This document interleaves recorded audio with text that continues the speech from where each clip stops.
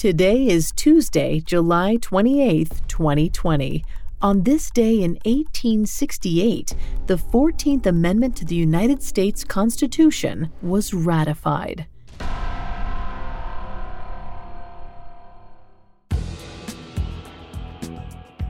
Welcome to Today in True Crime, a Parcast original. Today we're covering the ratification of the 14th Amendment of the Constitution. The 14th Amendment accomplished many things. Most importantly, it was designed to grant American citizenship to all people born in the United States, specifically the former slaves who had been denied equal protection under the law prior to the Civil War. Let's go back to the Capitol building on July 28, 1868, in Washington, D.C., as the Senate prepares to announce the ratification.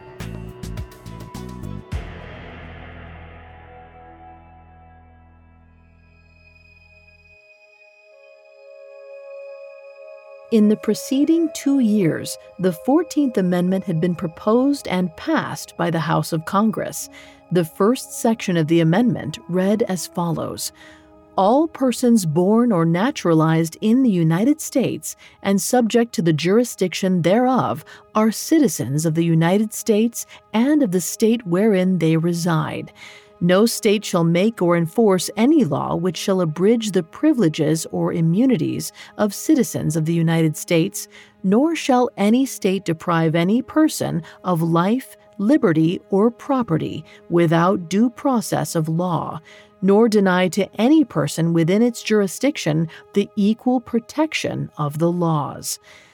The amendment was intended to unilaterally recognize the citizenship of all formerly enslaved people who'd been freed 3 years prior, following the Civil War.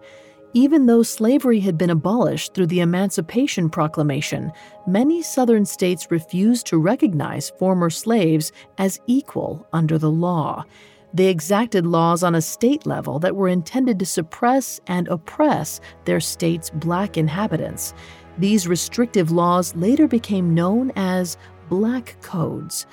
The 14th Amendment was meant to override state authority and grant federal protections for the rights of Black Americans. Additionally, other sections of the amendment were meant to prevent Confederate officers from holding public office and punish Southern states for denying suffrage to their male Black inhabitants.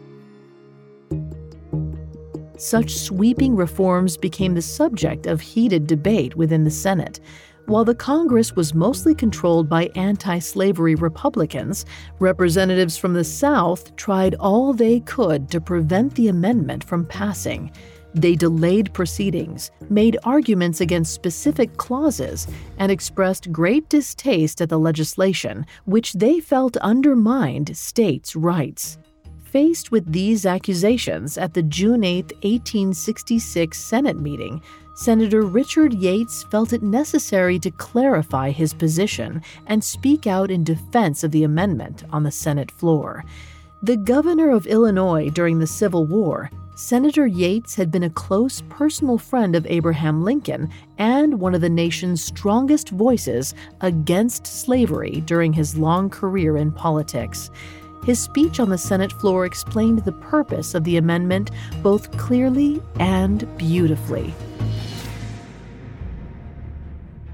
He said, quote, I took the ground that the former slaves in every state of the United States, being made free by this amendment, occupied precisely the same position with any other part of the body politic, that the son of a colored man born in the state of Wisconsin under the broad aegis of this amendment to the Constitution and by the promises of Abraham Lincoln made in his Proclamation of Emancipation, the former slave should be maintained in his freedom. Mr. President, I have therefore sent to the chair the amendment, believing as I do as a lawyer, believing in my heart that under the constitutional amendment abolishing slavery within the United States, every inhabitant of the United States is as free as I am and entitled to the same rights and privileges that I am. My fear is not that this Congress will be too radical. I am not afraid of this Congress being shipwrecked upon any proposition of radicalism, but I fear from timid and cowardly conservatism, which will not risk a great people to take their destiny in their own hands and to settle this great question upon the principles of equality, justice, and liberality.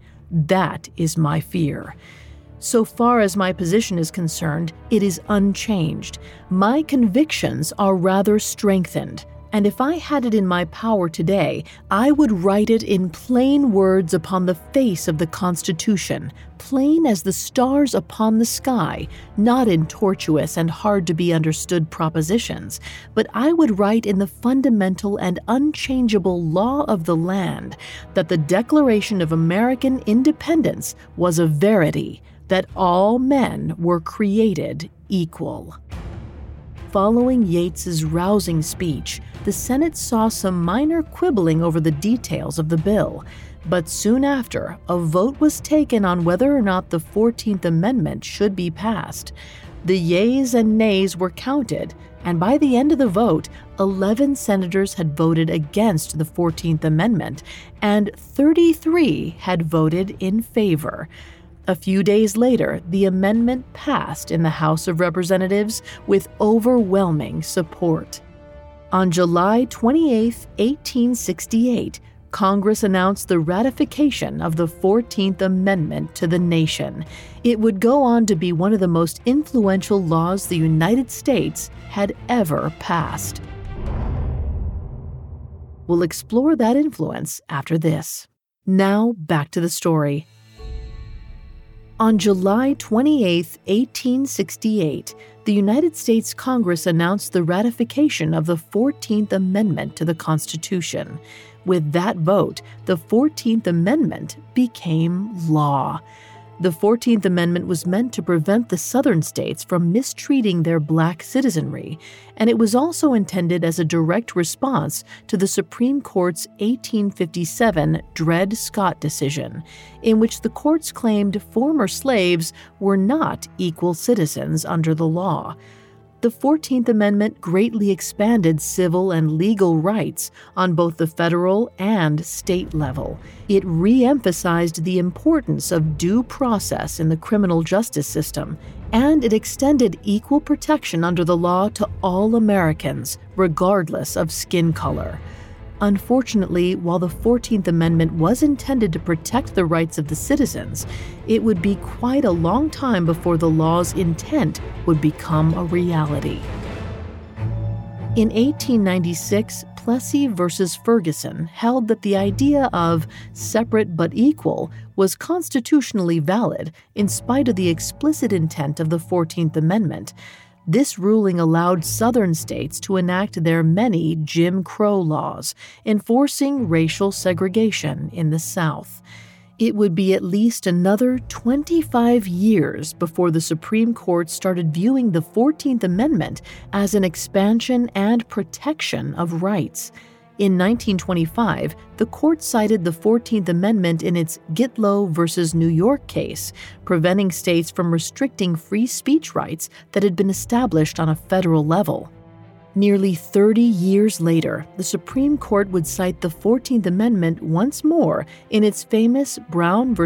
Board of Education case. This ruling reversed Plessy v. Ferguson and struck down the separate but equal doctrine that had segregated Southern schools for decades.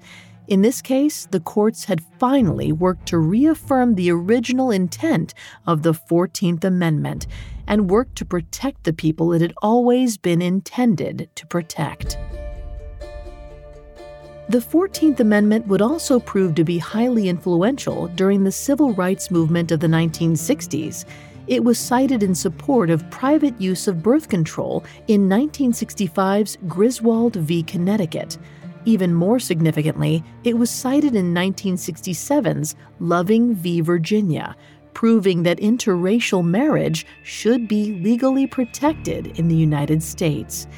In the following decades, it's also been cited in cases involving abortion, gun rights, presidential elections, and most recently, same-sex marriage.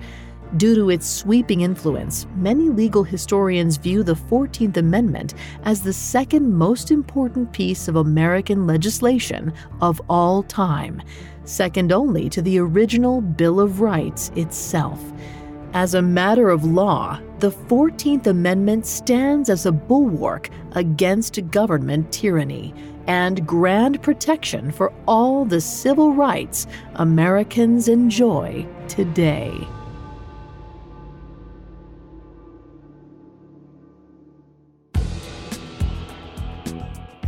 Thanks for listening to Today in True Crime. I'm Vanessa Richardson. Today in True Crime is a Parcast original. You can find more episodes of Today in True Crime and all other Parcast originals for free on Spotify. Not only does Spotify already have all of your favorite music, but now Spotify is making it easy for you to enjoy all of your favorite Parcast originals, like Today in True Crime, for free from your phone, desktop, or smart speaker. To stream Today in True Crime on Spotify, just open the app and type Today in True Crime in the search bar. We'll be back with a brand new episode tomorrow in True Crime. Today in True Crime was created by Max Cutler and is a Parcast Studios original. It is executive produced by Max Cutler, sound designed by Juan Borda, with production assistance by Ron Shapiro, Carly Madden, and Joshua Kern. This episode of Today in True Crime was written by Giles Hovseth, with writing assistance by Abigail Cannon. I'm Vanessa Richardson.